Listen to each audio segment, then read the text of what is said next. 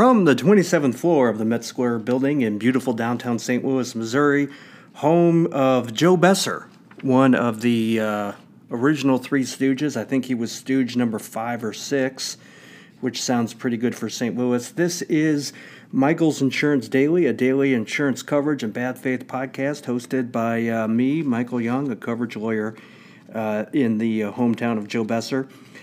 Today, we're going to talk a little bit about a developing story on the Illinois side of the river from St. Louis, and that is Illinois on January 1st of the year became one of the few states to allow folks to legally buy marijuana for recreational use.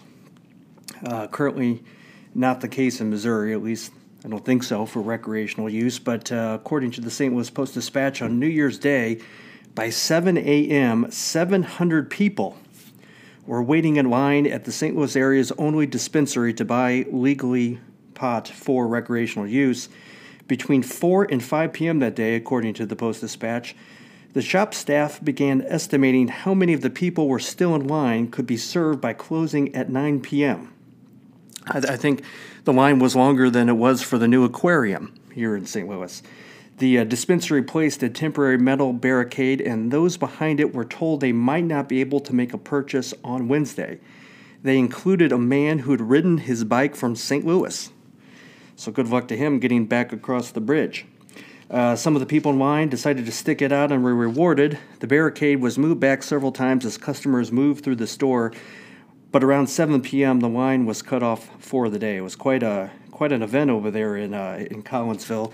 There's another story from the Post-Dispatch. This one was from January 13, where that dispensary actually had to halt sale of recreational marijuana for one day to replenish the supply. So very, very lucrative.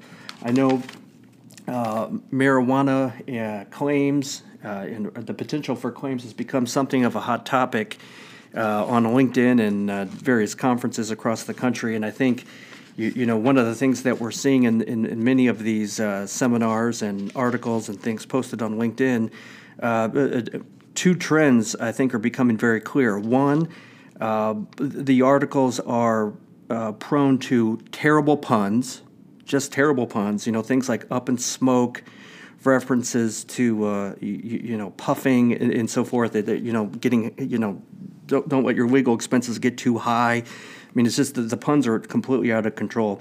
The other thing is I think you have to be very careful in looking at the materials that are put out there, because this is such a new area of the law. You have a lot of folks rushing in to sort of, if you will, market that kind of work, and some folks aren't as I think sophisticated and knowledgeable as they might suggest that they are.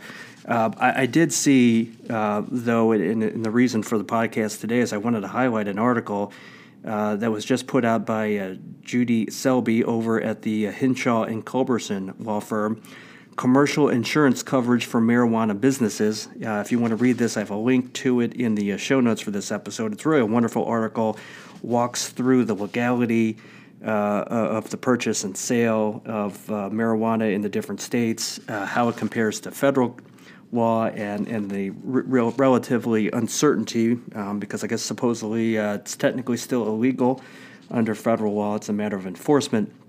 She does a wonderful job of walking through all that. I won't steal her thunder, but I will say it was really interesting, that she wrote with respect to insurance, quote, amid this uncertainty between the state and federal law, insurance providers must assess the likelihood of federal prosecution in deciding whether to provide coverage to an otherwise state-compliant marijuana-related business. While there is currently no safe harbor from prosecution at the federal level, there have been no reports of federal action taken against any insurance company that provides coverage to state legal marijuana businesses. End quote. She goes on to discuss, and I thought this was interesting, that I suppose because of this uncertainty, only a limited number of insurers and brokers currently service the recreational marijuana industry. Judy writes that approximately 25 of them are surplus lines carriers. Of course, surplus line carriers, she indicates here, are insurance companies that protect a financial risk that regular insurance carriers consider too high to take on.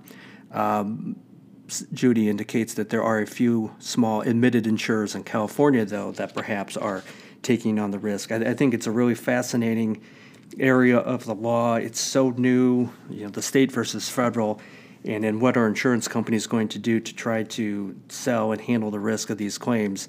Very, very interesting area. If you want to take a look at this article, I have a link to it in the show notes, as well as to the Post-Dispatch stories where you can follow up on what's going over there in Collinsville. If you do decide to go over there, be careful if you decide to ride your bike. This time of year, it gets kind of icy in the winter. So anyway, that's the podcast for today. Thank you for listening. Have a great day. Hey guys, thank you so much for listening to the podcast. If you liked what you heard today, I would love it if you were to subscribe and also share this podcast with your friends and colleagues. If you want to learn more about me, Michael Young, just go to my website, michaelyoungstl.com. That's michaelyoungstl.com. You can find my articles, blog posts, links to my LinkedIn, Twitter, email, all that good stuff.